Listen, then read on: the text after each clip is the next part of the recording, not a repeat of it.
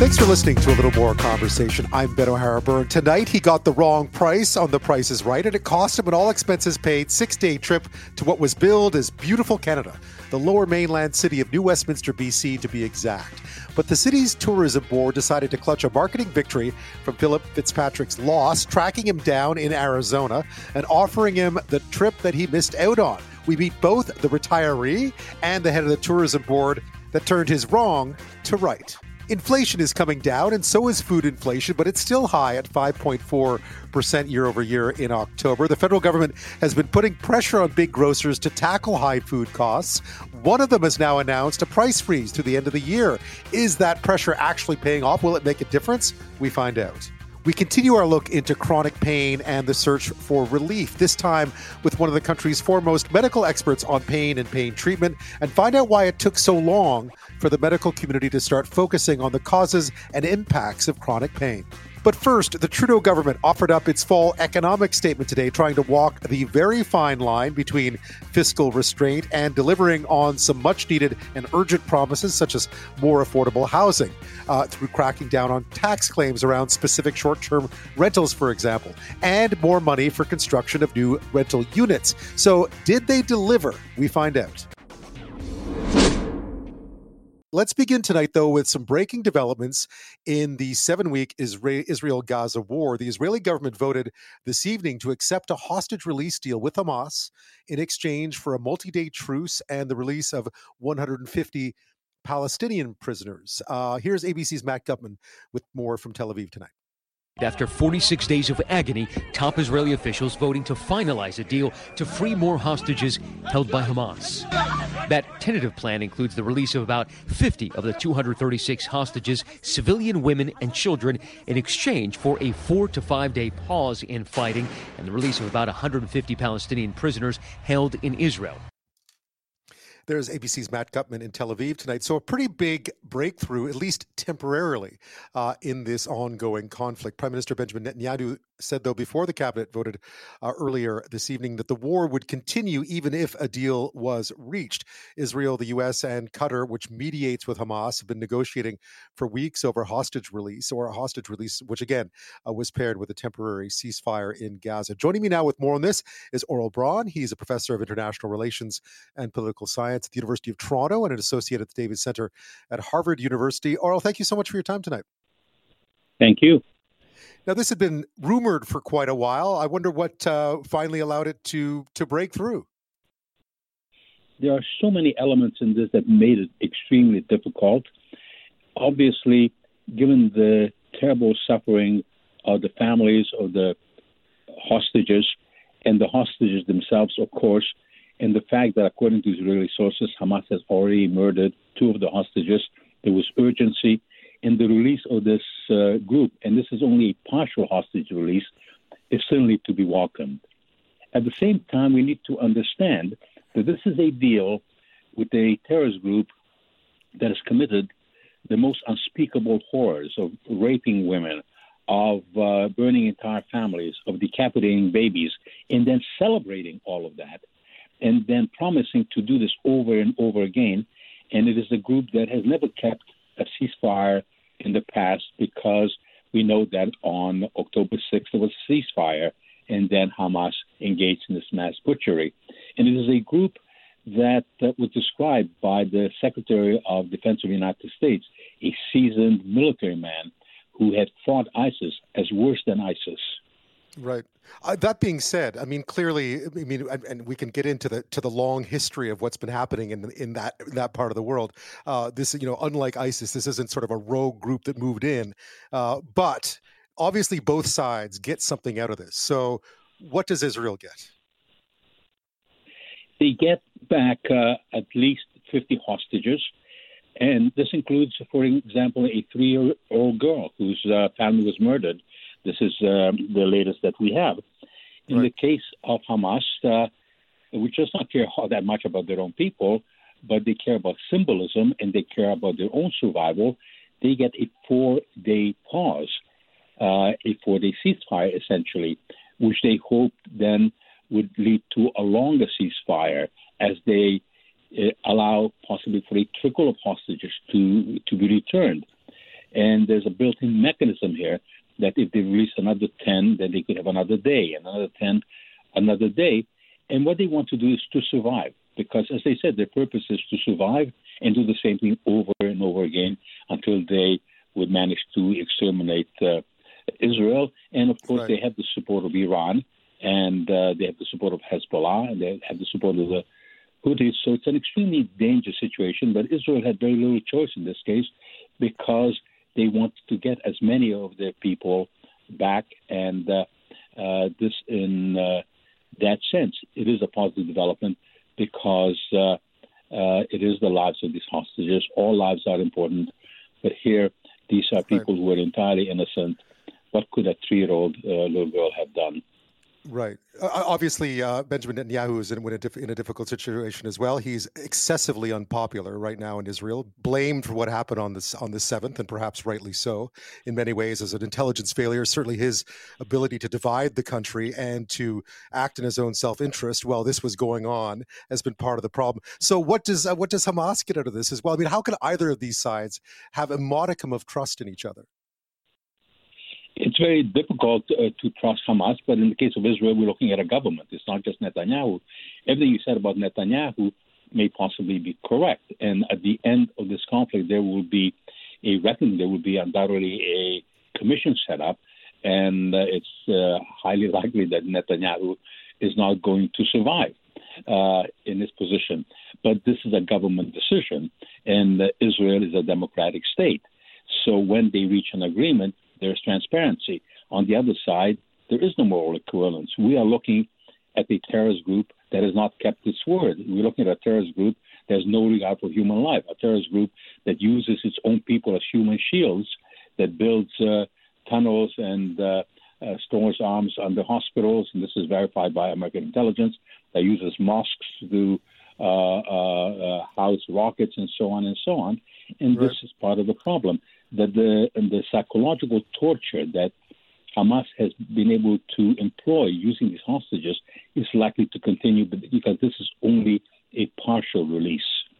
Right, indeed. I don't disagree with you as well. Of course, Israel has been under increasing international pressure and behind the scenes from the Americans as well to at least allow for some sort of humanitarian pause. I mean, obviously, countries such as Canada have been asking for it. The Americans behind the scenes have been asking for it. I think there was a certain discomfort amongst Israel's Western allies about the scale and scope of the destruction in Gaza and the fact that innocent civilians, whether they were being used as shields or not, were there and suffering. Is there any chance that the pressure from the international community on this will continue once this pause is done? The pressure very likely is going to continue because Hamas has been very, very clever in the way they so cynically use their population. And this is why moral clarity in war is so important. War is a terrible, terrible thing. It should be avoided at all costs. And this war was imposed on Israel. And just some days after the horrific events of October 7th, the main democratic states, United States, the UK, France, Germany, Italy, got together and they issued a statement which basically said, first, that this was a just war, that Israel had the right to defend itself and had an obligation to defend itself. And second, that Hamas did not represent the people of Gaza or of the Palestinian population, that they brought nothing but bloodshed and terror. In other words, that Hamas had to be removed. There was that moral clarity. And our government appeared at first to sign on to that. But as the war continued and we get these images that are indeed terrible and all loss of life is to be mourned, that's where there has to be a distinction in terms of intent, whether you could fight a war without any casualties. We know that in the case of Mosul in Iraq, it took 9 months and a huge number of casualties. We know that when we collectively, NATO, intervened to stop the slaughter of Kosovar Albanians in 1999, those civilians killed on a bus, on a bridge, an embassy was attacked. There is no magical solution. If any Western leader has some kind of magical solution where you can get rid of Hamas and do so without casualties, when they're hiding in all these places, when they continue to fire rockets, over 10,000 rockets, that Western leader should have a responsibility to explain what the magical solution is. Aurel Braun of the U of T and Harvard is with us this half hour. We're talking about a truce negotiated, or at least approved by the Israeli cabinet late today between Hamas and Israel, which would see a 4-day ceasefire and the release of hostages on one side, about 50 Israeli hostages, women and children being held by Hamas in Gaza, and roughly 150 Palestinians being held in Israel, also women and children, it seems. Of course, this is all, this has been since October 7th now, since Hamas's attack on southern Israel killed 1,200 people. And of course, 240 hostages were taken, still many of them left still in captivity, which continues to be a front and center issue for a lot of people in Israel, and obviously a pressure point for the Israeli government as it continues this war in Gaza. Aurel, where to from here then? I mean, we have this temporary truce in place. It feels like perhaps more humanitarian aid will be able to get into Gaza at this point, maybe. At the same time, as you mentioned, Hamas continues to hold something like 190 other hostages. One imagines those will continue to be used as bargaining chips, and the Israeli government will continue to face pressure to get them home safe.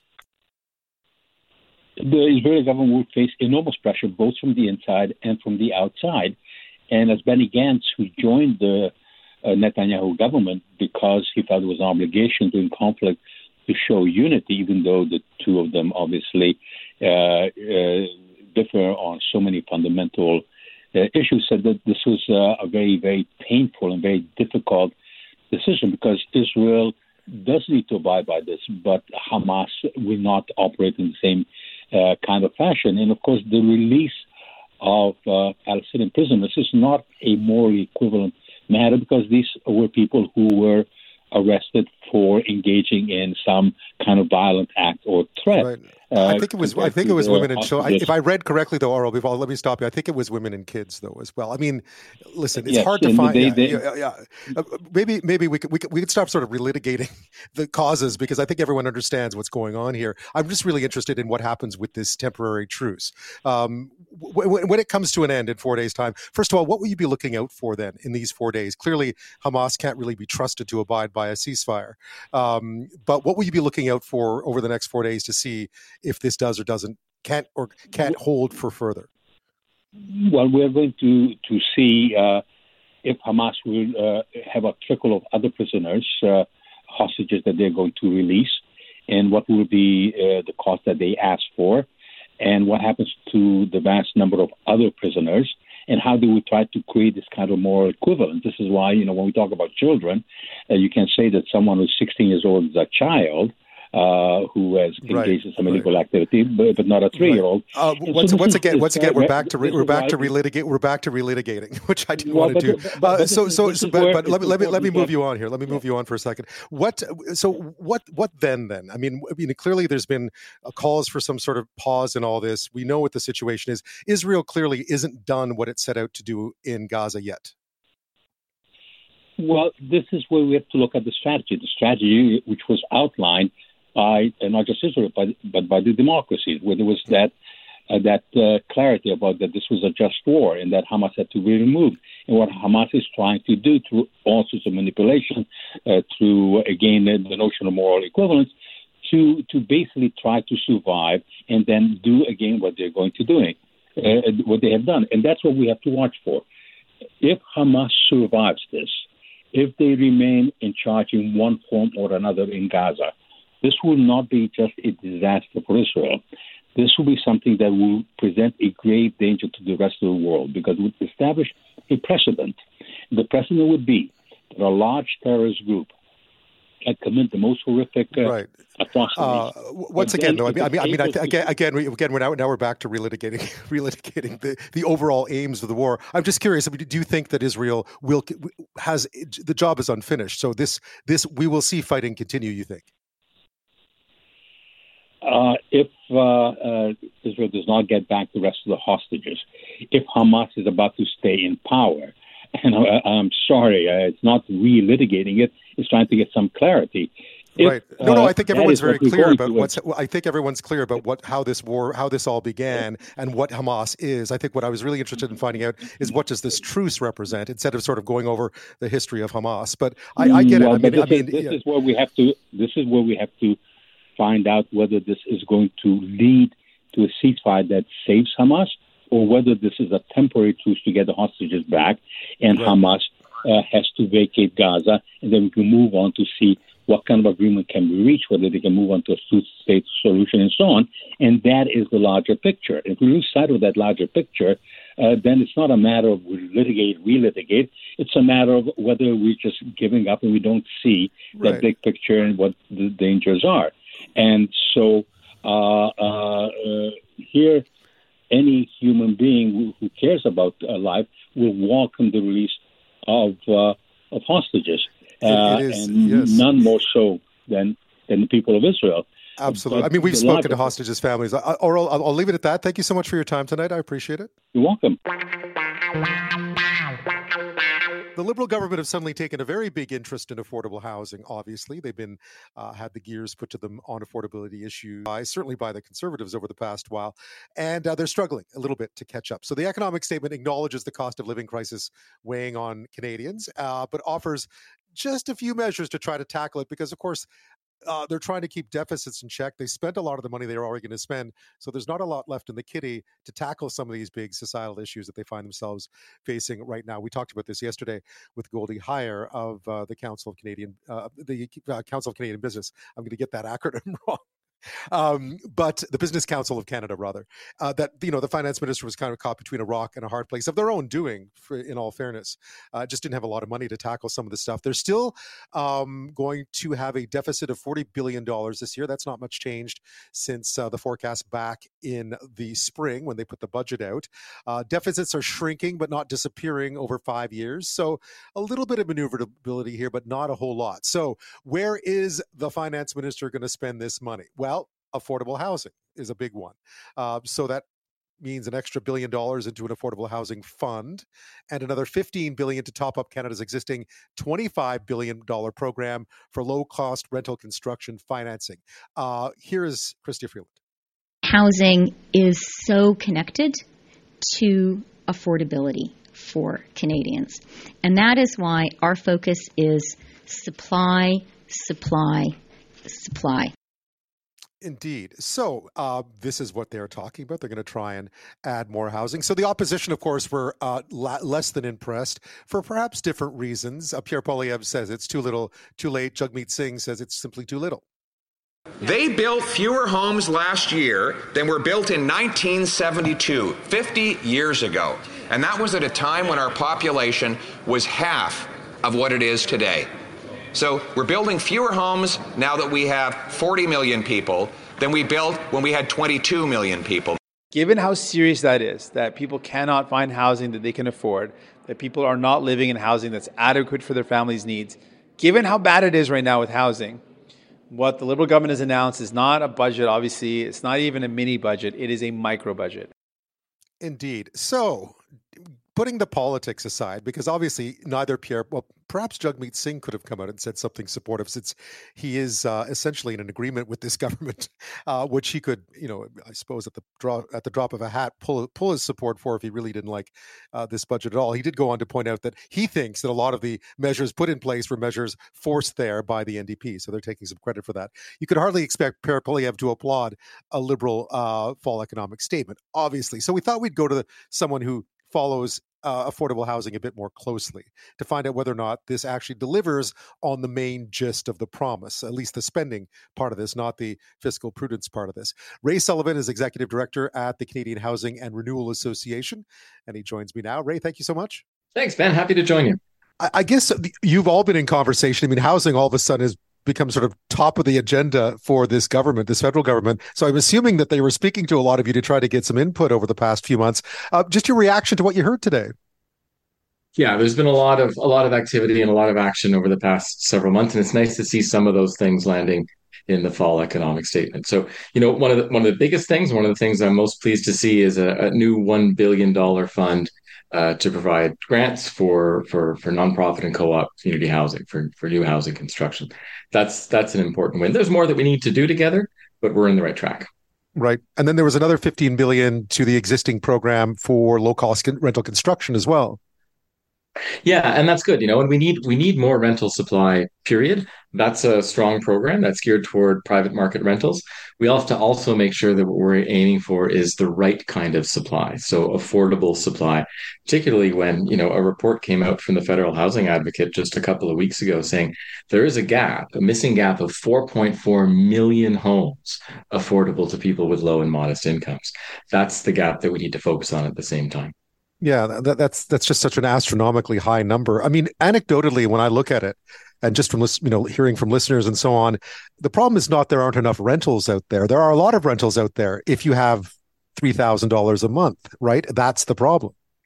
Yeah, and just over the past week, I've heard three separate stories of people with jobs living in tents in three different cities in this country, right? When we see rents going up by more than 20% in the past year alone, offering rents going up by more than 20%, the people who get squeezed out are the people who are most economically vulnerable. And this is what's happening now. This is what we have to address. It's going to take a while to get out of this mess, but there has to also be some quick short-term measures to relieve the pain. Right. Is this one of them? Is $1 billion into an affordable housing fund? Because when one talks construction, Yeah. obviously it takes a while, right? Yeah, and that's looking toward the longer term or toward the medium term, a couple of years away. It takes a couple of years to build any kind of new housing, and we're calling on the government, we're challenging the government to work with us to double the supply of community housing, and this is one step in that direction. But there's stuff that we need to do in the immediate term. And researchers have shown that for every affordable home built with help from the National Housing Strategy programs, we're actually losing 11 homes at affordable rents in the private market. So we're trying to fill the bucket with more affordable housing, but there's a hole at the bottom of the bucket. And those are the kind of measures that can have a quicker, more immediate impact. Yeah. There are properties for sale right now in the private market, and we know that those tenants are at risk when a new owner comes in and rapidly increases those rents. Yeah, I heard you refer to this in an interview as the hole in the bucket of the National Housing Strategy, Yeah. which is essentially for every new unit, affordable unit you're buying. As you mentioned, you're losing, is it 11 others sort of slipping off what would be considered affordable in this country? Is that because they're changing hands or because people are being rent evicted, or is it simply because rents are climbing everywhere at this point? Yeah, it's a whole combination of things. It's rents that we're renting in an affordable range. They're no longer renting in that affordable range. And when the market goes up as fast as it is, there's an incentive for a landlord to displace a tenant so that they can, even under rent control, to increase the rent rapidly for the next person coming in. And there's just no way that tenants can keep up. Incomes are not keeping up to rents. And this is what's causing a lot of displacement. This is causing insecurity. And frankly, it's causing a lot of harm, not just to the folks who are suffering from it, but it's causing harm to our economy. And this is where we need to look at solving the rental housing problem as part of the way we solve the broader economic problems that Canada's facing. Yeah, because as we were mentioning, a lot of what's happened is the people who find themselves out of what had been a relatively affordable rental unit simply cannot find anything near that, even within driving distance of where they're now living. And that's become really a common horror story in many Canadian cities and other communities in the past year or so. Yeah, and the kinds of things that, were becoming familiar in cities like Vancouver and Toronto are now becoming familiar in smaller towns as well. I'm hearing of tent encampments, and again, tent encampments that sometimes include people with working jobs in small communities from across the country. These are the people being squeezed right out of the rental market. So part of the solution is we need a greater supply of nonprofit and co-op housing to stabilize the rental market, which is something that's going to benefit everybody. How would that work? I mean, I've seen it work I lived in London for a while. There's all kinds of social housing in London, which has always, now it doesn't mean that London is affordable, but it allows people to live and work to live in the communities they work in often, or at least nearby. What would that look like? That would be simply buying up buildings that go on market. You allow nonprofits to buy them up, and therefore you regulate the rents and so on. You create a stable housing supply for people with less money. Yeah, and we're seeing this in BC with the Rental Protection Fund, for example. So there's 25 nonprofits that are pre-approved and lined up to be able to get financial support to buy existing rental housing on the market that we know would no longer be in that affordable range after it changes ownership. And this is the kind of stabilizing effect that community housing has. Acquisitions is one of the ways to get there. New development is one of the ways to get there.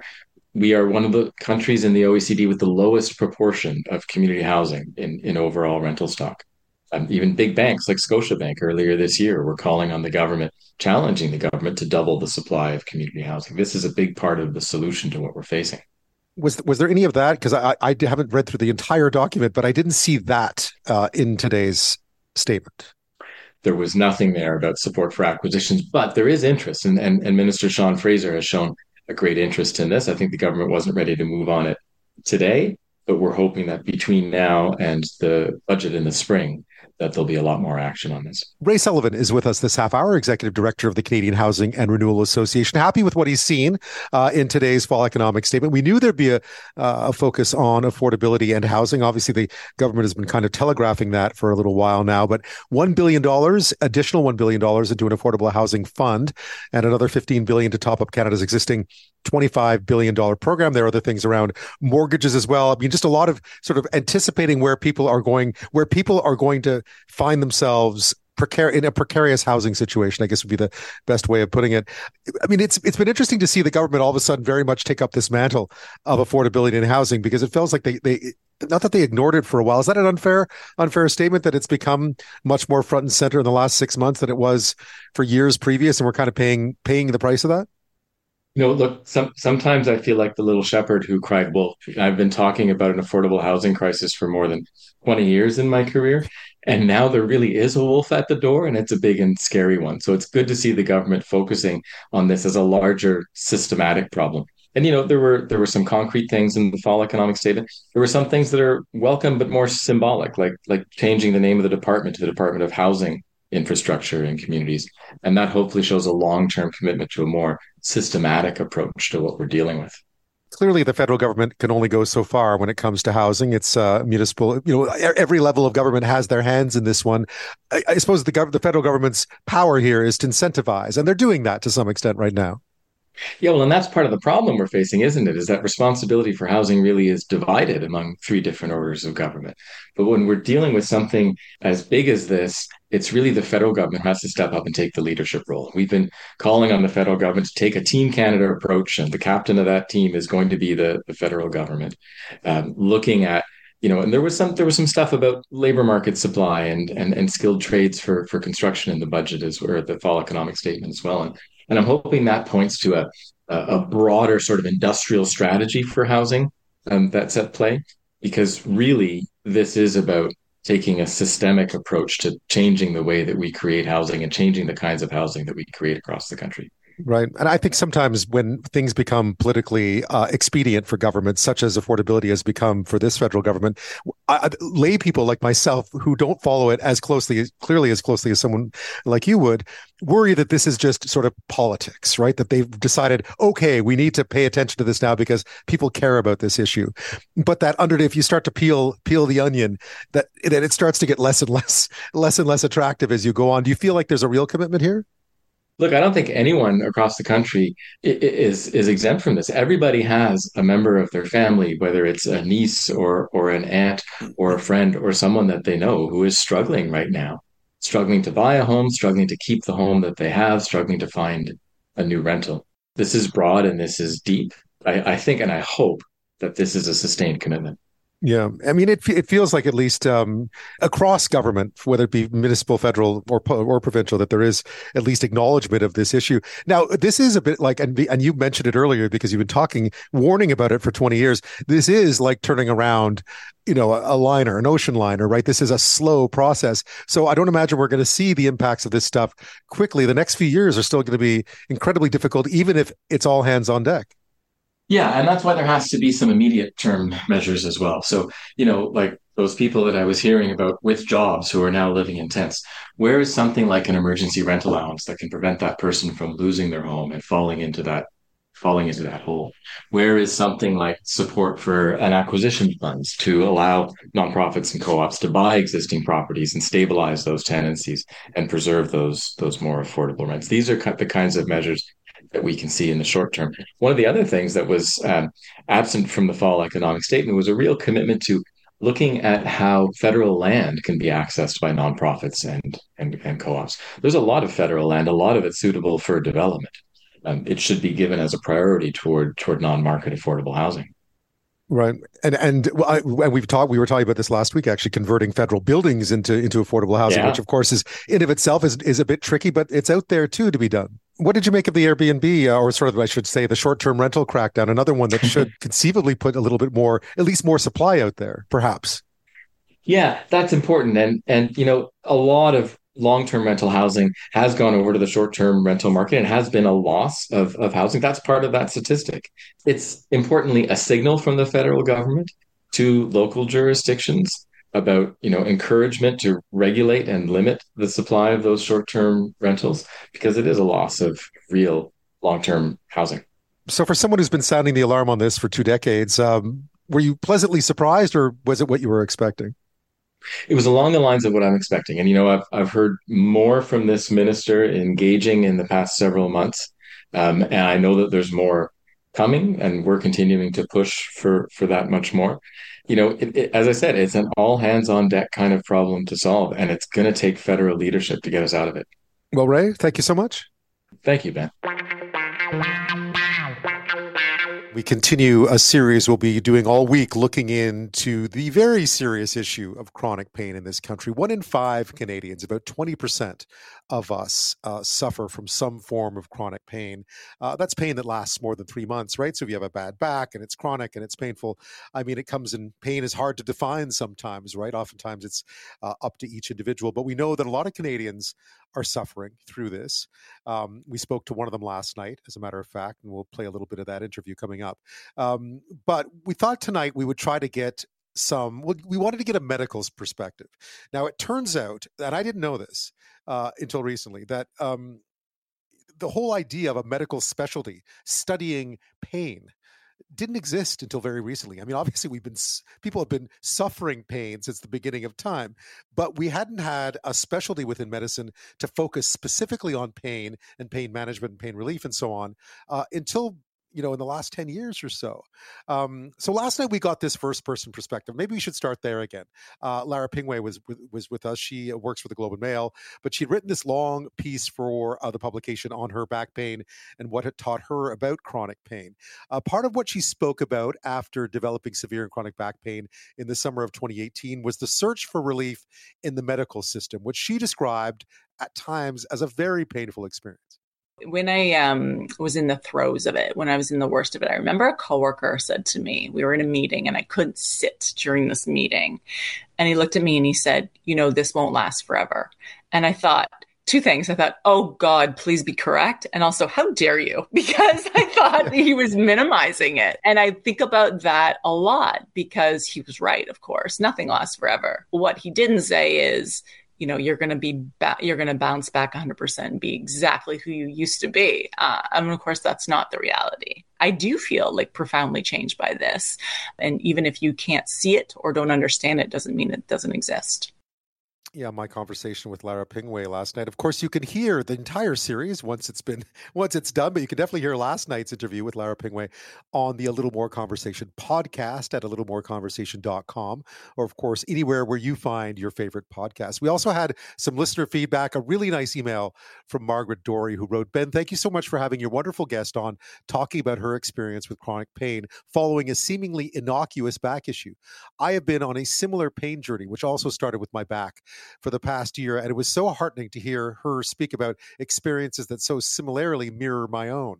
As a formerly reasonably active person, the list of things I am now unable to do or unable to do well can be daunting at times. But I hold tight to the belief that this will not be a forever kind of situation. Very much appreciate your interest in this topic.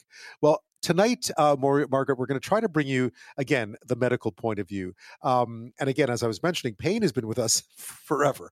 But within the medical community, it's not something that's been sort of looked at and focused on specifically until very recently. Dr. Hance Clarke is Director of Pain Services and the Medical Director of the Pain Research Unit at Toronto's General Hospital. He's also the Good Hope Ehlers-Danlos Syndrome Chair in Translational Medicine. And Dr. Clarke joins me now. Thank you so much. Thanks for inviting me, Ben. You were mentioning this, a specialty in pain, at least for physicians, is not new. What got you involved in it? What was your interest? Oh, that's a great question. I mean, pain's been around since humanity started. I think, as you said, it's only become a specialty since 2016. I had always done, had an interest in neuroscience. I was doing my master's at the time. I started medical school. I thought I'd be an ophthalmologist or orthopedic surgeon. And I gravitated to anesthesia because it was really, using medicines, really medicine in action. What we do is when something is important and someone's life's in jeopardy, we kind of jump in and do what we need to do to keep people alive. And so in that, you start to look at the nervous system and the brain, and pain is completely dependent on your nervous system and then how it's doing. And so that was just an interest of mine. And I landed kind of in the chronic pain space. Right.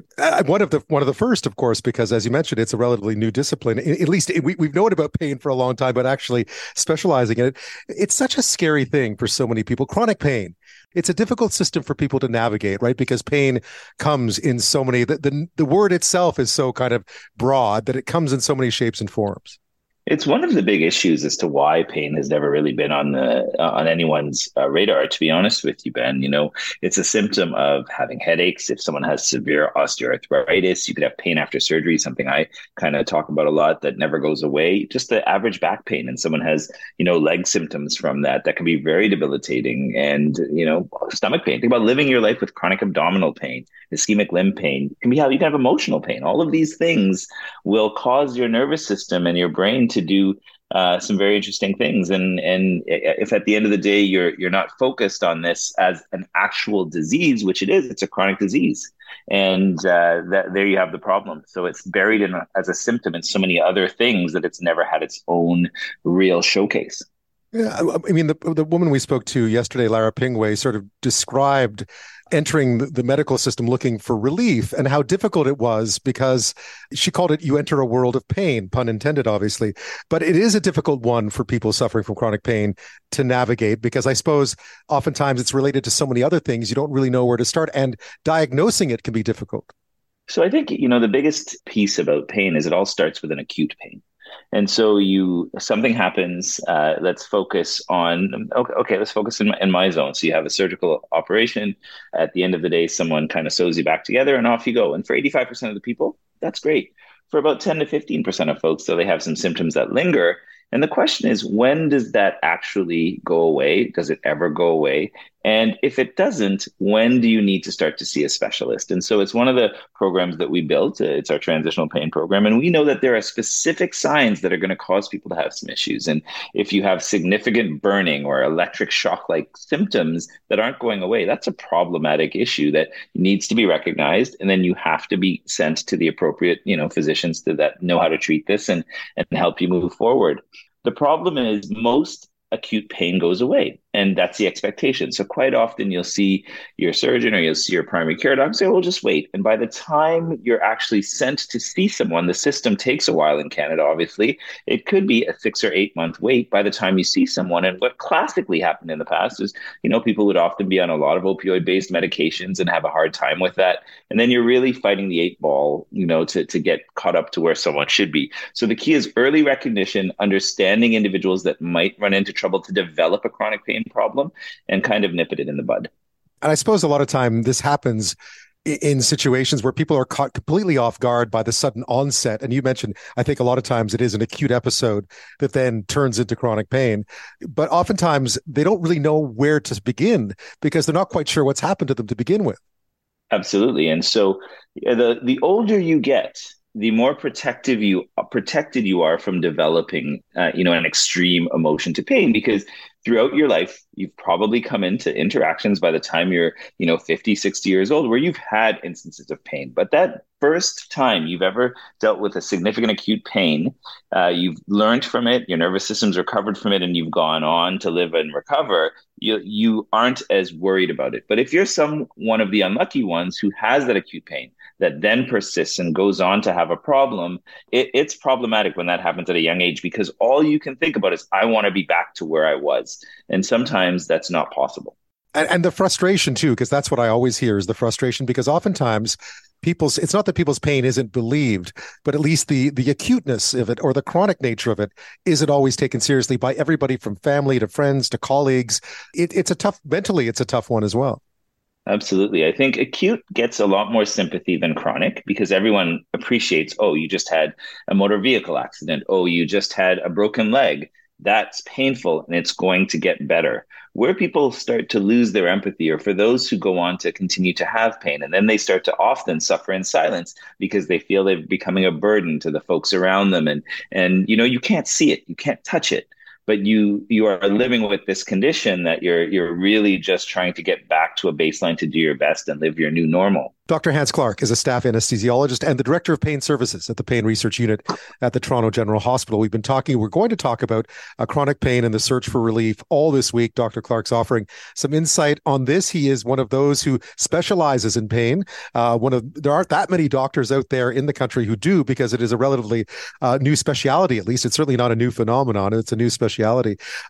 Dr. Clarke, I think one of the issues when we look back at the opioid crisis, for instance, something I know you've looked at extensively, is this idea of the silver bullet, right? Often when we suffer something and it's pain and we suffer pain and we're trying to find a way to get rid of it, we can be very much enticed to the quick fix. And I gather that could be a real dangerous situation. Well, there's no doubt. And one of the things we have to realize across medicine in general is everybody wants the quick fix. Everybody wants that magic bullet or the silver bullet. What's the one thing that we can all take and just get on with it?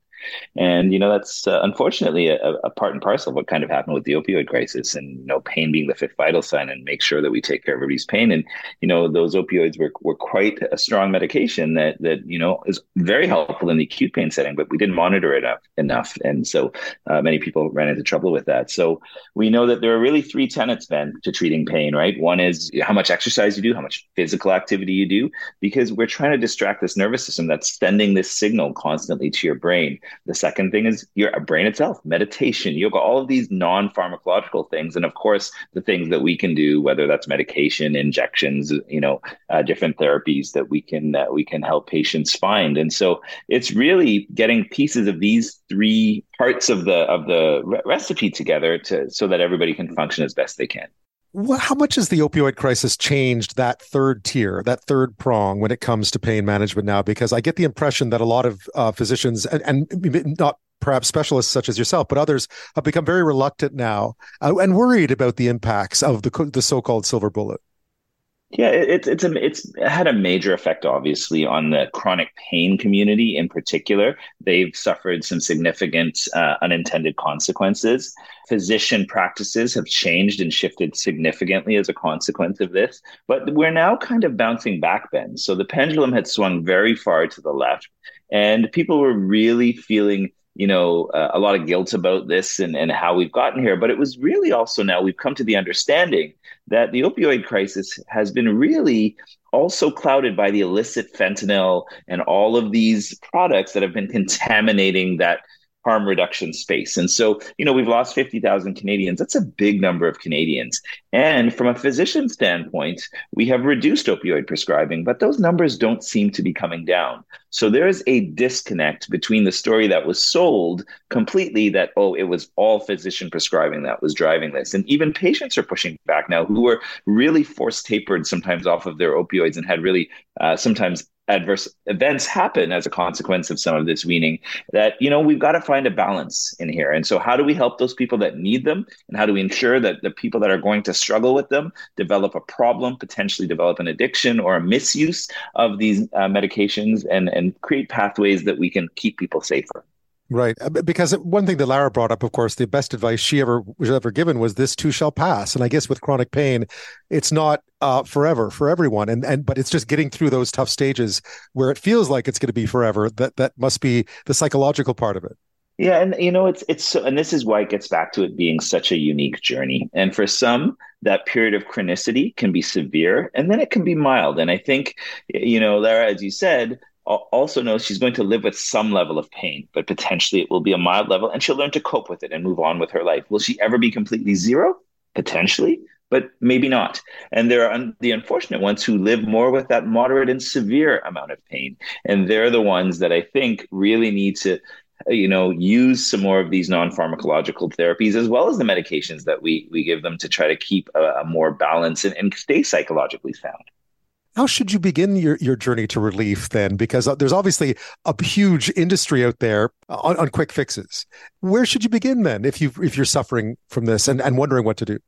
The first thing I would say to someone who's out there and has a pain problem, there are often public resources that you can use. For example, in Ontario, there's now this Progress Over Pain.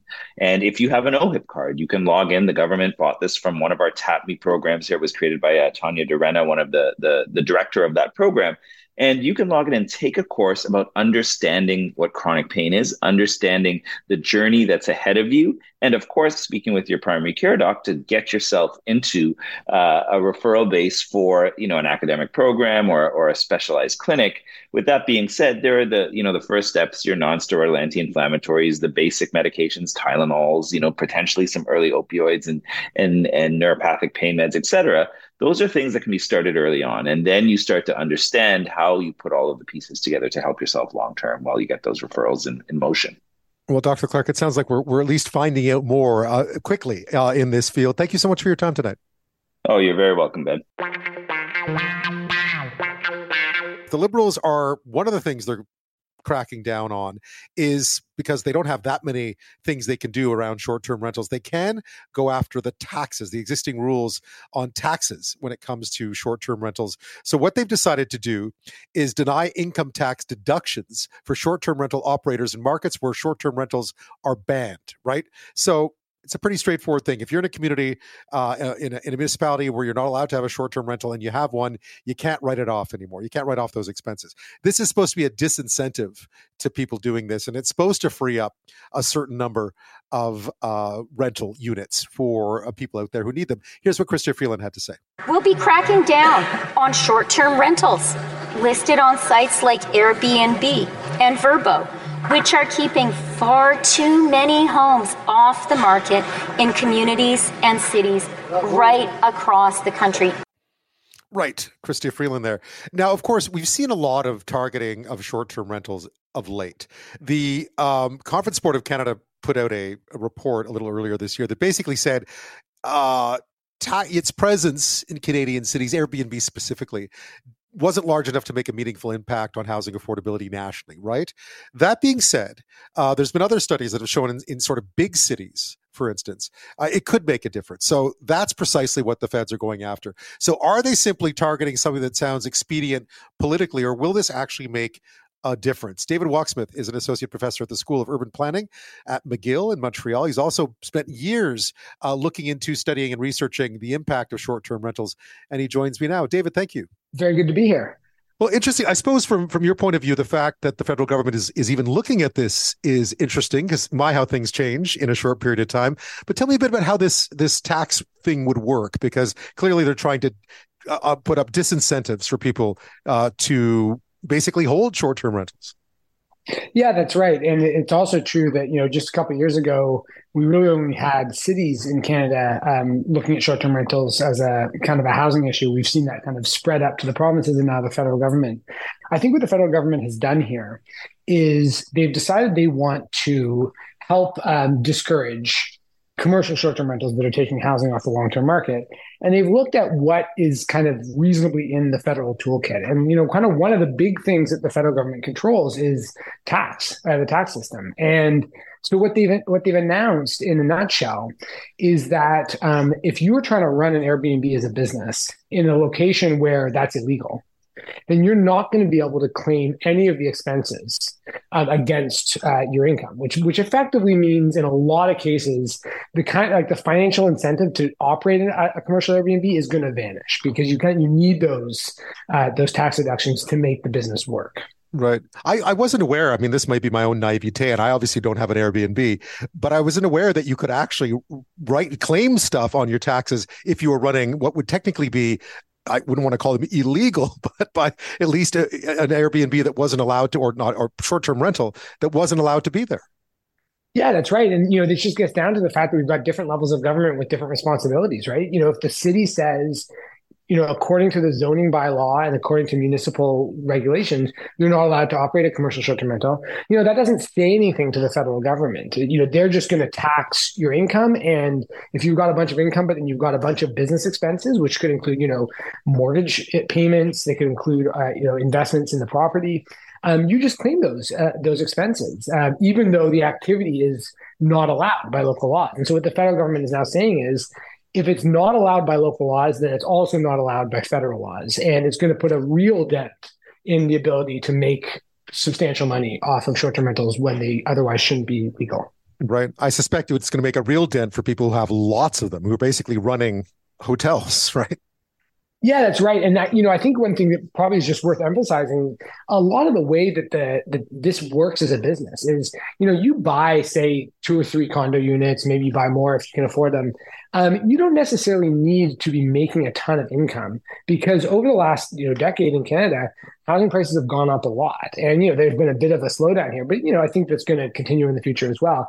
As long as you can cover your costs and maybe make a little bit of extra money, you're very content to be sitting on what is basically a kind of a huge growing investment, like the actual property itself. But that really doesn't work if you can't cover those costs. And so if if suddenly you were maybe looking at tens of thousands of dollars of tax breaks, basically, that are going to evaporate overnight, there are going to be a lot of people who say, you know what, I'm already breaking the law here and I know it. And I shouldn't be doing that, but it was too much money to resist. But now I don't have all that money coming in. Maybe I'm going to find a tenant, or maybe I'm going to sell the unit to somebody who will find a tenant. And I think that's a really good thing. Right. I mean, their estimate, I guess, going back to, I think, 2020 was about 19,000 units would be, it just in Montreal, Toronto, and Vancouver alone would be sort of violating local rules. And those ultimately, I suppose, could come back on the market, maybe. Yeah, that's right. Exactly. And, the number is a lot higher now. There are probably 50,000 homes across the country that are operating as commercial short-term rentals, something like that. And, a lot of those are legal, right? I mean, many jurisdictions, all the big cities have pretty much banned commercial Airbnbs, but there's some places that haven't. But it's clear which way the wind is blowing here, right? Cities, provinces, they're cracking down more because, unlike so many of the other ways we could solve the housing crisis, the thing about short-term rentals is there actually is a pretty quick and easy fix here. We're talking about housing. You don't have to build it. It doesn't cost a bunch of money to, a bunch of new construction. We've just got these apartments that right now are hosting tourists, and tomorrow they could be hosting, they could be housing for local residents. So I don't think it's a real surprise that the federal government wants to kind of get in on some of that action, so to speak. Right. And they're also providing some more money to municipalities, I gather, to carry this stuff out as well, trying to encourage municipalities to crack down more. Yeah, the issue here is that a lot of municipalities have rules that say you're only allowed to operate a short-term rental out of your own home. And those are good rules. I mean, that's the best way to do this. But the problem is that the cities don't have an easy way of knowing, do you actually live there or not? It might be a bit surprising, but that's not information that usually cities have. So they kind of have to trust you when you say, oh, yeah, it's my home. And if the city suspects it's not your home, they have to conduct a real investigation to kind of prove that it isn't. So that's time consuming. It costs a lot of labor power, a lot of money. And so what the feds are saying here is, if cities are putting tight rules in place that are likely to get housing back onto the market, but they're lacking the resources to enforce those rules, then we're going to help out. And again, I think that's a smart approach to just kind of raise the bar for what these rules look like across the country. Right. Because I guess we're trying to find a happy medium here, right? I don't think you can put that short-term rental genie back in the bottle. At the same time, it sort of took on a life of its own that a lot of people were becoming increasingly uncomfortable with. Although, I mean, the Conference Board of Canada said that its presence in large cities wasn't big enough to make a meaningful impact on housing affordability. I suppose the kinds of units that were being put on the market for short-term rentals aren't necessarily the kinds of units that are necessarily needed, but I suppose every little bit helps in your eyes. Yeah, that's right. I mean, I think that the housing crisis that we've been facing in Canada, there's so many causes here. And, at the end of the day, the biggest issue is just it hasn't been enough affordable housing out there for people who are looking for it, and prices have gone up. Short-term rentals aren't the entire issue. But again, I just think compared to so many other problems, they're one where they're the low-hanging fruit. They're the one where we've got some solutions. And I think that, so much of the emphasis here has been, let's get the commercial short-term rentals off the market. That actually creates space for the home sharers. I think, if you've got a spare bedroom, you'd like to rent it out, for a couple extra bucks, or if you're out of town for a month and you want to rent your home, that's all good. It's good for you. It's good for your community, actually. And that kind of activity has been made harder because you've got effectively what are hotels, but they're not called that, operating on these platforms. They make it harder to do actual home sharing. So I think all these rules that are tightening up the restrictions on short-term rentals should actually make it easier for people who do want to make a little bit of extra money to pay the mortgage to rent out their home to do that. David Wachsmuth is an associate professor in the School of Urban Planning at McGill University. He's done a lot of work on the impact of short-term rentals on the housing market. Some new rules today from the federal government in the fall economic update, including changes that would deny income tax deductions for short-term rental operators in markets where STRs are banned, right? Or where those hosts are flaunting the rules of their jurisdictions, as the saying goes. David, there's going to be an inevitable backlash because, of course, a lot of people who it's not all nefarious stuff. People maybe bought a condo or two and put them up on Airbnb, and this was sort of benefiting them too. So now there's been a bit of a backlash that this is too hard on people who made these investments, and that flooding the market with these sort of small condos is going to be bad in the long run. Are there any concerns about just striking the right balance here? Yeah, I think that with every public policy issue, you do want to make sure that, you don't throw the baby out with the bathwater.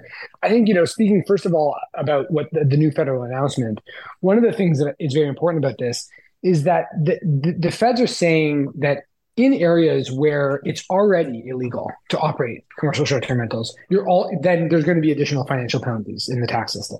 So in other words, if communities have made the decision they want to allow any type of short-term rentals, then nothing changes. And also in all the communities, for example, throughout BC now, where you're perfectly allowed to operate a short-term rental out of your own home if you live there, that nothing's changed there.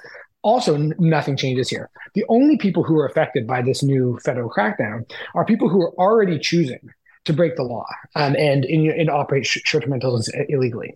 Now, so in that sense, I don't think there's much ground for complaint here. No. The issue might be maybe places are going too far. Is it possible BC is going too far with its basically a kind of a ban on commercial short-term rentals for most of the province? The reality is that short-term rentals are a contributor to high housing prices, and I think what communities have learned is that the costs outweigh the benefits on the commercial side of things. For home sharing, it's a different story. I don't think we see any places in Canada that are making it harder to be a home sharer. What we see is places saying, let's have more of that home sharing, let's have less of the full apartment conversions, those kinds of things. Right. Certainly, last I spoke to, I think we first spoke maybe 6-8 months ago, even in that period of time, I've noticed a significant shift from policymakers in how they're approaching short-term rentals. Sometimes you get a little suspicious because it feels like it might be an easy sort of low-hanging fruit for policymakers and politicians specifically. And sometimes their policies can actually be done too quickly and completely go, as you pointed out, go a little too far. But wow, what a ground shift we've seen of late. Yeah, and I think that it's certainly true that if this is still what we're talking about in another couple of years, then even I'm somebody who's done research on this for a long time now. Even I'm going to start feeling a bit suspicious because, one of the things about low hanging fruit is you have to pluck it, right. But once you've plucked it, it should be off the tree, right? So I think it's very reasonable that we see governments kind of all collectively wake up and say, this is low hanging fruit, let's pluck it. But then that also means that that's going to make a difference. It's going to help, but it's not going to solve the housing crisis all on its own. And it means that next year we better be talking about what are the next steps. And unfortunately, for the policymakers, we don't have a bunch of other ones that are as kind of easy to pull off as the short-term rental rules. But that's I optimistically we can say that's a problem for tomorrow. For today, we can say this is a good step in the right direction. Yeah, what does a healthy STR market look like? Because, of course, I think most listeners, including myself, have used STRs. I use them when I go abroad. A lot of us have used them. I don't think any of us want to feel like we're depriving people of homes, right? So what do you think a healthy STR market looks like?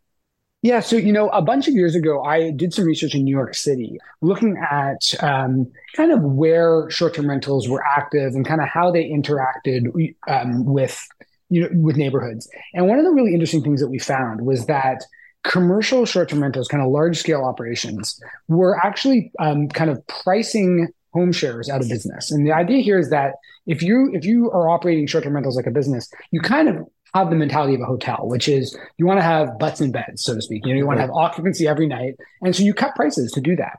Whereas if you've got just, you're gone for one weekend or you have a spare bedroom, you're a lot more price sensitive because, there's a point at which it just isn't worth the hassle of operating the short-term rental.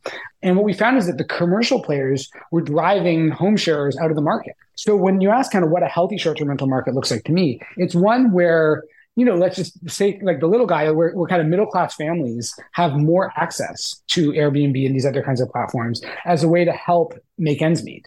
Right now, it's just too hard to compete against the commercial operators.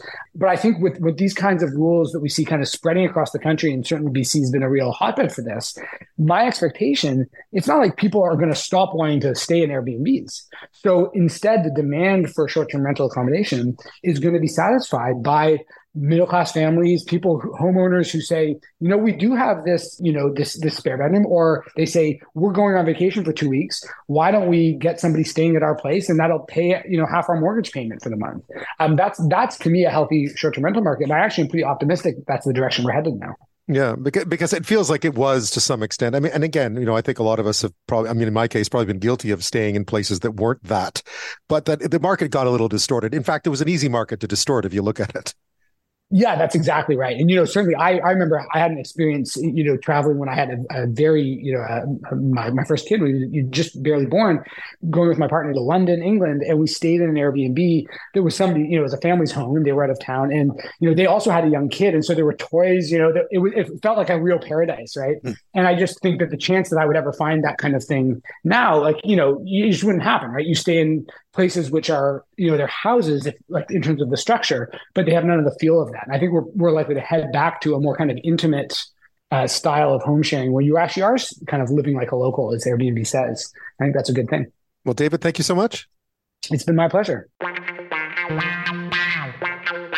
There was some good news today on the inflation front. I don't know if you've noticed if things have been coming down in price at all where you are. It feels like it's mighty slow going, but I guess every little bit helps on that sense. So today, inflation dropped to 3.1% in October, down from 3.8% in September, mostly because of gasoline prices falling. But grocery prices were up faster than inflation, 5.4% year over year. That's down from 5.8% year over year in September. So a little relief on that side as well, but not dropping at the same pace that overall inflation is dropping. Mind you, food prices have sort of come down quite a bit overall in the last several months. Don't forget, we're comparing to last year all the time, right? So there's that lag. Today, one of Canada's major grocery chains, Empire, the parent company of stores like Sobeys, Safeway, Longo's, and IGA, announced a price freeze on thousands of items until January. Of course, the federal government has been sort of going after the big five grocery chains to take action to address this food price issue. So is it making a difference? Is this price freeze a good thing, seeing how prices are actually coming down? Mike Von Massow is the OAC chair in food system leadership and professor of food economics at the University of Guelph. Mike, welcome back. Thank you. Well, thanks for having me, Ben. A bit of a break today. I mean, inflation is cooling. Food inflation is too, but still, you can't look at 5.4% and sort of say, hey, that's great, because it's still pretty high. It's still pretty stubborn. Yeah. And Ben, I think there's a couple of things that we need to contextualize that with. It is true. Food prices are 5.4% higher than they were a year ago, and that's affecting us all. It means we're paying more. I think, though, if I can take my glass half full approach here, it's also worth noting that food prices have actually come down 4 out of the last 5 months. And so we're seeing things get easier. You might have seen some things a little cheaper in the grocery store. It just means we're still more expensive than we were a year ago, but we've had a little bit of the pressure ease off in the last 5 or 6 months. Yeah, I think my grocery shopping brain is still stuck in like 2018 or maybe even 2012. So everything to me seems up. But you're right. I am noticing more deals these days, or things not jumping in price the way they were maybe a year ago. Yes. Yeah. So it's a bit sad, but frankly, it's worth noting that the pace of increase has slowed and actually stopped. And what we're seeing in that annual number are price increases that we've reflected sort of 10, 11 months ago and adopted. But we are still, because it's still pretty fresh, we still get that sticker shock of there's this concept called a reference price, and it's what we compare the price that we see with to determine if we're getting a good deal or not. And our reference prices are still lagging behind. So we still are experiencing sticker shock. Yeah, my reference price for chocolate digestives is $2.99, and it hasn't been or $2.50, and it hasn't been $2.50 on sale for quite a while. What's happening? Is it just supply chains or things are sorting themselves out at long last? Well, I think we've adapted to many of those factors that you and I have talked about in the past. The world is sort of adjusted to the situation in the Ukraine. We've had a reasonable growing season in most of Canada, notwithstanding some drought on the prairies. So a lot of those factors that were contributing to price increases have not occurred again. And so it looks like we might be in for some smoother sailing going forward. That said, floods or droughts can happen very quickly and are by their nature tough to predict. So things could go off the rails again very quickly. But right now, sort of knock on wood, things are looking reasonable, and there's reason to believe that the numbers will continue. The annual numbers will continue to improve as we move forward. Sobeys came out today and announced sort of an expansion of their price freeze. I gather it's sort of common practice amongst grocers to freeze prices over the holiday period or over the sort of the 2 months that are December and January. But Sobeys has now said they're going to extend that. What should we make of that? Is it window dressing, or is it something better than that? Well, Ben, I told you a minute ago I was going to look at this with my glass half full. Right. Is it time? Your grocery cart. It's time to do the half empty grocery cart now, right? Yeah, I'm going to be a bit more cynical. As I said to you a minute ago, we've seen prices come down 5 of the last 6 months, or 4 of the last 5 months, I think is more accurate. And so if prices are coming down, a price freeze is not really a gift. In fact, it may be a way for them to increase their profits. Oh, interesting. Interesting. I hadn't thought about it. Yes. And so to me, it is common practice. They said so a year ago. Yep. They said they've expanded it a bit more, but at the very least, they're doing it at a time when many people are looking at that 5.4 number and saying, oh, this is a good thing. No one's looking at the last 5 months and saying, well, yeah, they've been frozen or down largely for the last 5 months. So this isn't really, it might not be a bad thing. It's not sort of this huge concession to Canadian consumers. And so, I'm not sure they should be taking a victory lap on that by any stretch. Yeah, we're freezing prices as they're falling. It makes it sound a lot less appealing than the headline might have. Are the grocers feeling any of the pressure? I mean, we know that the federal government's been talking a lot about trying to get grocers to do something.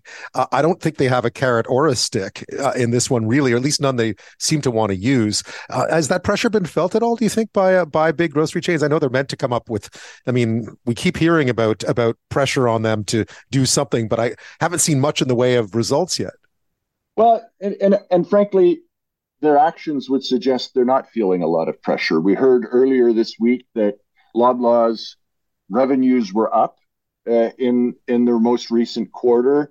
They saw same-store sales at their discount stores up 20%, I think. So the grocers aren't feeling pressure out there yet. Now they're seeing a shift. People are going more to the discount flags, or some people are, not all of us. People are maybe changing their buying behaviors, but we still need to buy food. So I don't think the impetus for grocers to sort of be super proactive has been significant. And frankly, I don't think the government has handled it particularly well either. I think they've done Canadians a disservice by saying, look, the issue is the grocers, where when we know if they're contributing at all, it's not very much. The grocers are doing what I would do, is say, look, we're going to freeze prices, even though they've been coming down for 5 months, and hope to a degree that this goes away. I think, frankly, that the government is struggling with the whole affordability crisis. They're struggling with low poll numbers, and they are not being terribly strategic and sort of look, oh, no, there's the problem over there, or there's the problem over there. And because it's not a well thought out strategy, I don't think the retailers are feeling a lot of pressure to respond in kind. Mike Von Massow is a professor of food economics at the University of Guelph. We're talking about food inflation. Inflation numbers out today. It's coming down a bit into territory that's slightly more comfortable, I would think. But for food, it's still at 5.4% year over year. That's down from 5.8% in September year over year. But as Mike was pointing out, food prices have actually been falling for several months now overall, which is a good thing for consumers. Mike, I mean, every time the finance minister was out talking about the need for competition in the grocery industry. And I thought, well, isn't that great? But how do you do that? Because, I lived in London for a while and they've had a huge problem with grocery prices in the UK, but they do have a pretty competitive market. I mean, they have the European discounters are in there, the Aldis and the Lidls and so on. When I look out at the Canadian landscape, it doesn't feel like that's anywhere close. Yeah, I think you're right. We have some concentration. We have more concentration than in most other countries. So I'll give you a but. Yep, we do have concentration, but I'm not sure that it really necessarily means that we're suffering. I think if you look at one example is our rates of food price inflation have actually been lower than most of the rest of the developed world. And so that would at the very least, may not comment on competition, but at the very least would suggest that competition isn't making us worse off than other places and that other factors are at play. I think, before the break, you talked about Loblaw's profits, and the absolute number, yes, is more than they've ever made before, but their revenue was up too, partly because of inflation, partly because more people are shopping in their discount stores. But if you look at the percentage profit of revenue, it's relatively unchanged. So that's saying that they're not taking advantage necessarily of the situation. Frankly, I would say our risk is higher of profiteering post-inflation as prices come down than it was when they go up. So might there be an issue with competition? Yeah, we should definitely look at it. I did a quick study of the income as a percentage of revenue for 3 Canadian stores and 2 American ones. And if you look sort of and it's fraught because there are things like pharmacy business and markets and those sorts of things that we need to consider.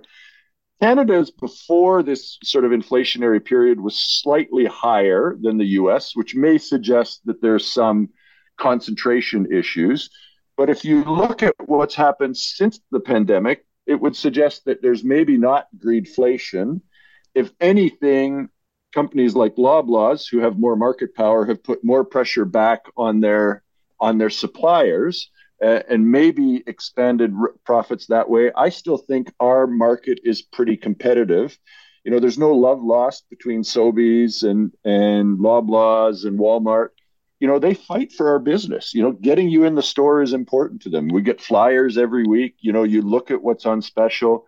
Canadians respond to that. And I think that while it's worth looking at, I'm not sure.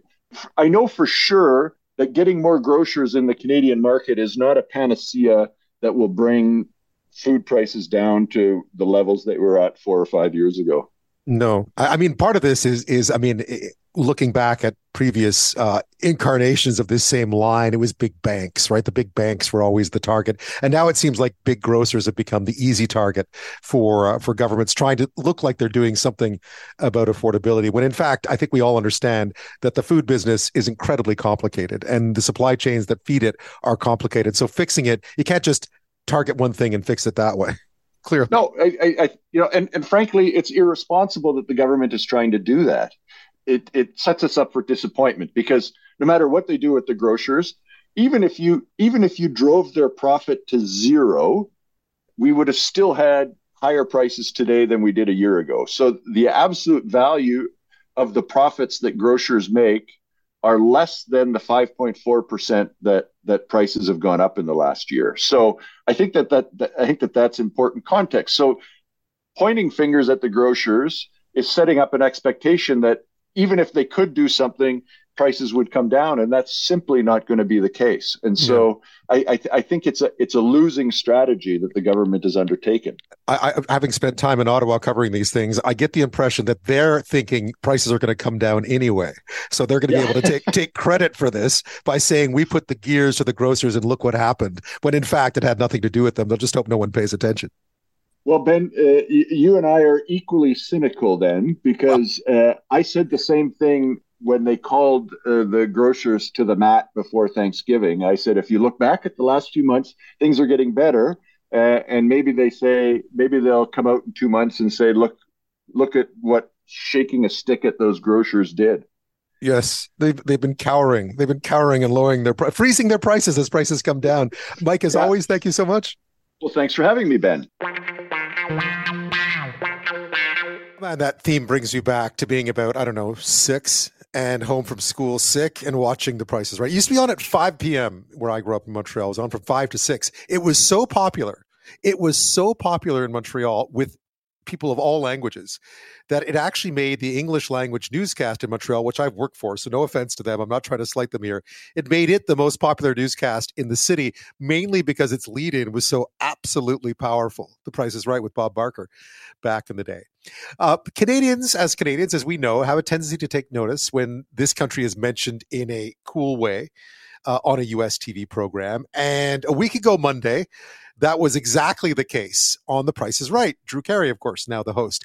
One of the prizes on offer for someone who had made it up onto stage, one of those three games you get to play. I'm going to forget the name now. Games you get to play. One of them was a 6-day trip to beautiful Canada. That's what it was billed as, a 6-day, all expenses paid trip to beautiful Canada. It turned out that what it actually was a 6-day trip to New Westminster, which is on the Lower Mainland, not far from Vancouver, and a stay at the Inn on the Quay.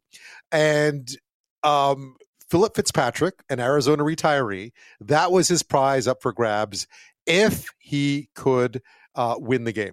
So I think he had to come within a certain dollar amount of the actual price. And he didn't. He didn't. He did his homework. He's an avid fan of the show, and he wound up way off. He overestimated the price by about $3,000. So he guessed about $8,200, $8,300 when it was in fact $5,300 or so. Even the host was surprised by the final price. Have a listen.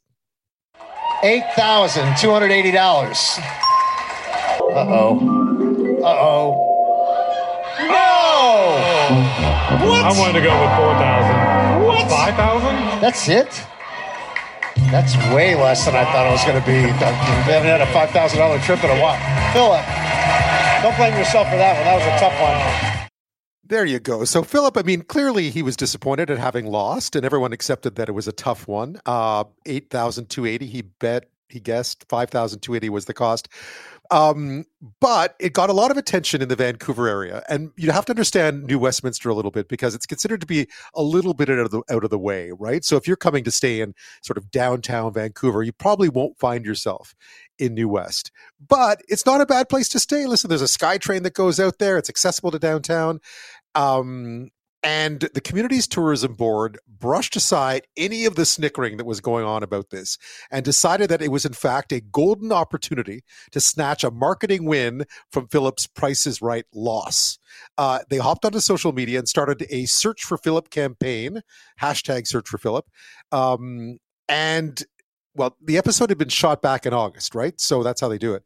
So Phillip had been there for his birthday back then. He was already back home in Arizona and had been for months at this point. So the man they were searching for was actually in the Phoenix area.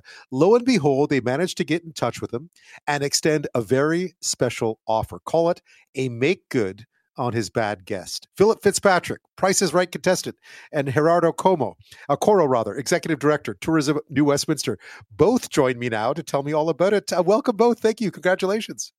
Yeah, great. Thank you very much for the invitation, Ben. Happy to be here. Phillip, what a whirlwind. What a whirlwind. You left, I guess it was back in August that it was taped, The Price is Right, which must have been a thrill in of itself. And all of a sudden, you find yourself sort of sought after after it airs. What was that like? Well, I knew there'd be a little bit of a whirlwind after the show aired like a week ago yesterday because friends and family were going to watch and stuff. But I had no clue any of this other stuff was going on until Friday morning when a friend of mine from college texted me and said, "Have you seen these posts?" I'm like, "What are you talking about?" And so I spent most of the rest of the day researching, who are these people? And I teased Gerardo that I grew up in the era of there's an Egyptian prince or Ethiopian prince that wants to give you money. Yeah. I was afraid of it being a scam. And so even when the first reporter called me Sunday, she goes, "Is this Philip?" I'm like, maybe. Who is it? Yeah, it's good to be suspicious.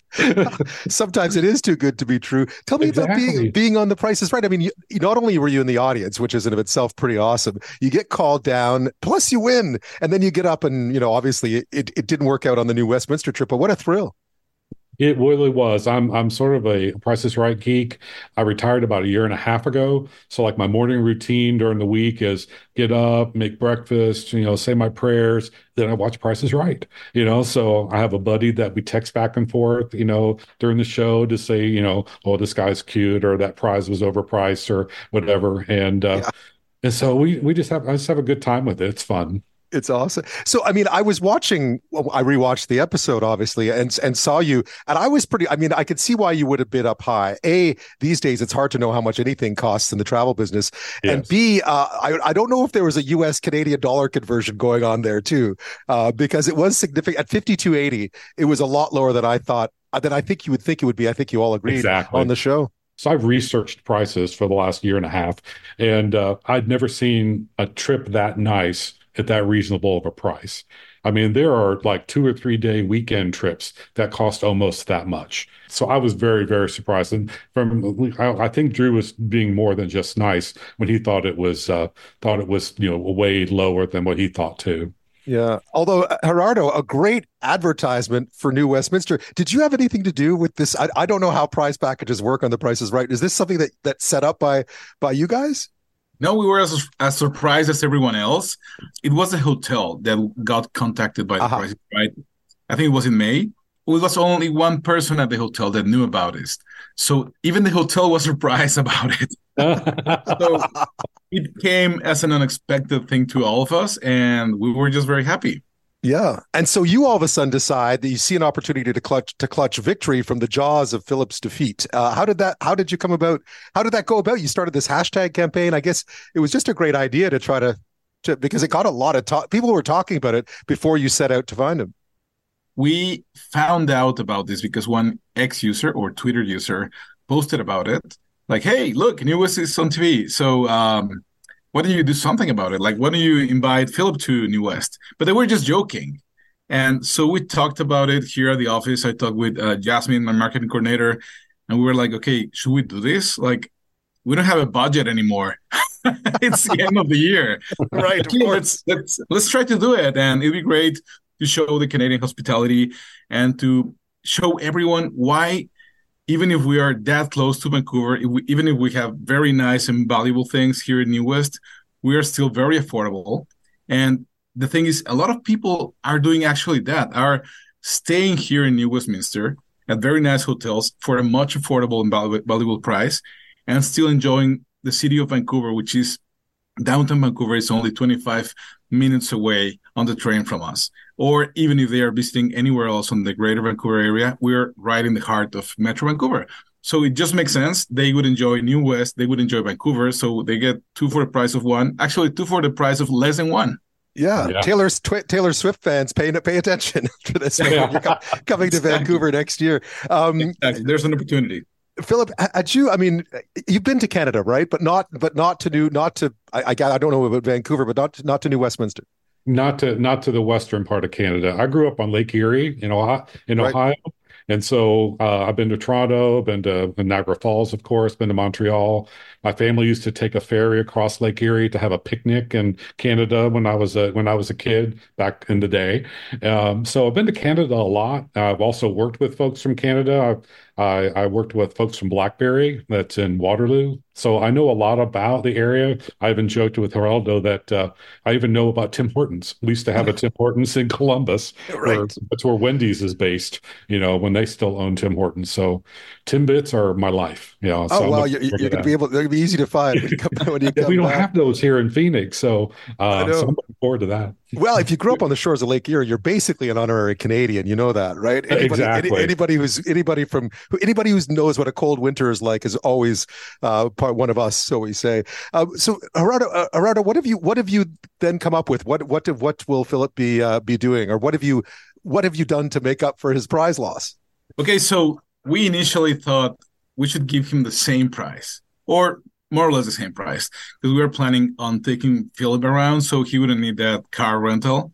We're going to pamper him. We're going to take him around the city, around Vancouver, and of course, giving him and his travel companion the time to just forget about us, because we don't want it to be just about interviews. And he's a local celebrity right now. So we need to balance that out with them actually enjoying the trip, right?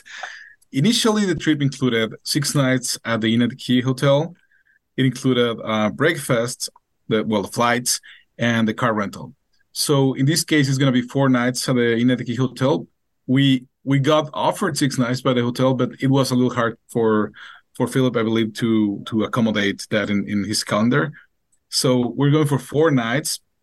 Instead of flying from LA, it just makes sense to fly them from Phoenix because Phillip's is right there.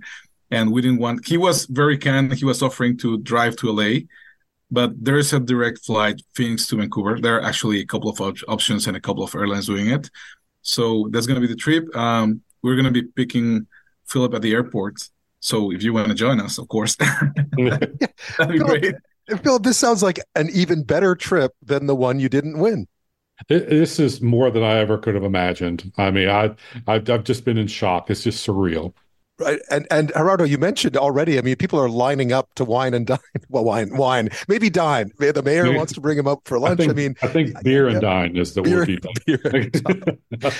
Are you set to sort of, with all the attention, like people are going to be there to pay attention when you show up. I guess you're going to have to do some, some autograph signing and some interviews when you land. That's all a bit daunting. Well, it's sort of funny because my friend that's coming with me, we know each other for a couple decades, and he goes, "I'm really going to owe you after this trip." I'm like, "Oh no, I'm going to owe you big time because it's going to be attention to Dwayne most of the time." And so just, he's fine with it. We've traveled together several times and he knows me. And so that should be great. Gerardo, I mean, you've already said about what you have set up. Do we know when this, I guess, do we know when this is happening, or are we not allowed to say when this is happening just yet? Yes, we know. It's from the 5th to the 9th of December. Oh, right. Awesome. And there's more to it. Like, it's not only the hotel, not only taking them around on tours and enjoying both cities, but also we're going to take them to very nice, unique international gastronomy experiences in town. We have so many options. And the funny thing is that now that this has been viral, everyone wants to join the show. So we will have to decide where to go because we have so many options right now. They're going to have to rent you a bus when you get to town just to take everyone around. It'll be just a buffet, from the whole city. So they are also going to have, well, you didn't know this, Phillip, it's not only going to the Hidden Wonders magic show, renowned internationally. The performer has performed for the Queen of England. At some point, he was in Disney for many years of his life. So he's a great magician. But it's going to be 2 VIP tickets, not only regular tickets. We are also going to take them to one or maybe the 2 breweries that we have in town, which are Still and Oak and ABC. Mm-hmm. It's hard to decide because the 2 of them are very good. But then a lot of people were like, "Hey, I want to join. I want to meet Phillip and I want to have a picture with him, buy him beer or buy him lunch." So we have the mayor and other city and province representatives from the government. Of course, this is not about politics at all. No, but everyone wants to get in, right? Exactly. Just the way it works. What's cool about this, I mean, I grew up in Montreal, so I knew that cities around Montreal always struggled to try to get attention paid to what they had to offer. But these days, with just the way that spread works and public transit and so on, exurbs or suburbs, so to speak, they have a lot to offer, right? And sometimes that gets kind of lost in the fold a little bit. Yes, I mean, it happens. We are, I think, the destinations that have a good strategy, even if they're not the main city in the area. As happens to, as you said, like cities around Montreal, cities around Toronto, cities around Vancouver, or around Paris, Rome, or Rio de Janeiro, whatever, right? Like it happens in all the world. So you can either fight it or make it a strategy and join the big destination and work together. And that's what we have been doing. People are staying here. People are enjoying New West and enjoying Vancouver all together, saving a lot of money. And they also have a lot of things that we can offer, like the most beautiful riverfront in the province. We also have the largest in Solier, and we are the first capital city of the province. They are indeed. And I live in the other one in Victoria, right, or the new one. Exactly. Philip, what's on your to-do list? You must have a bucket list already of things you want to do. It is beautiful out west, by the way. It might just make sure to bring an umbrella. That's the only thing I'd say. Yeah, like I said, growing up in the Midwest, I'm used to the weather this time of year. So it's been a while, but, I'm fine with it. I mean, we just had rain in Phoenix for the first time in 2 months. So that's a good thing. Yeah. The main thing I wanted to see outside of all the wonderful things in New West was some of the cities I've traveled to. I've seen some of the Olympic venues or what they've done with them after the Olympics. So I've been to LA, been to Montreal, been to Salt Lake City. So I'm Atlanta as well. So I'm excited about that possibility as well. I think Harold mentioned a museum or something. Well, Philip, it feels like you won twice. I mean, it honestly feels like you won twice here. Isn't that cool? Well, yeah. Listen, we look forward to welcoming you in just a few weeks' time. Philip and Gerardo, thank you so much for your time tonight, and congratulations to both of you for making this happen. Thank you so much. Thank you very much for the invitation, Ben.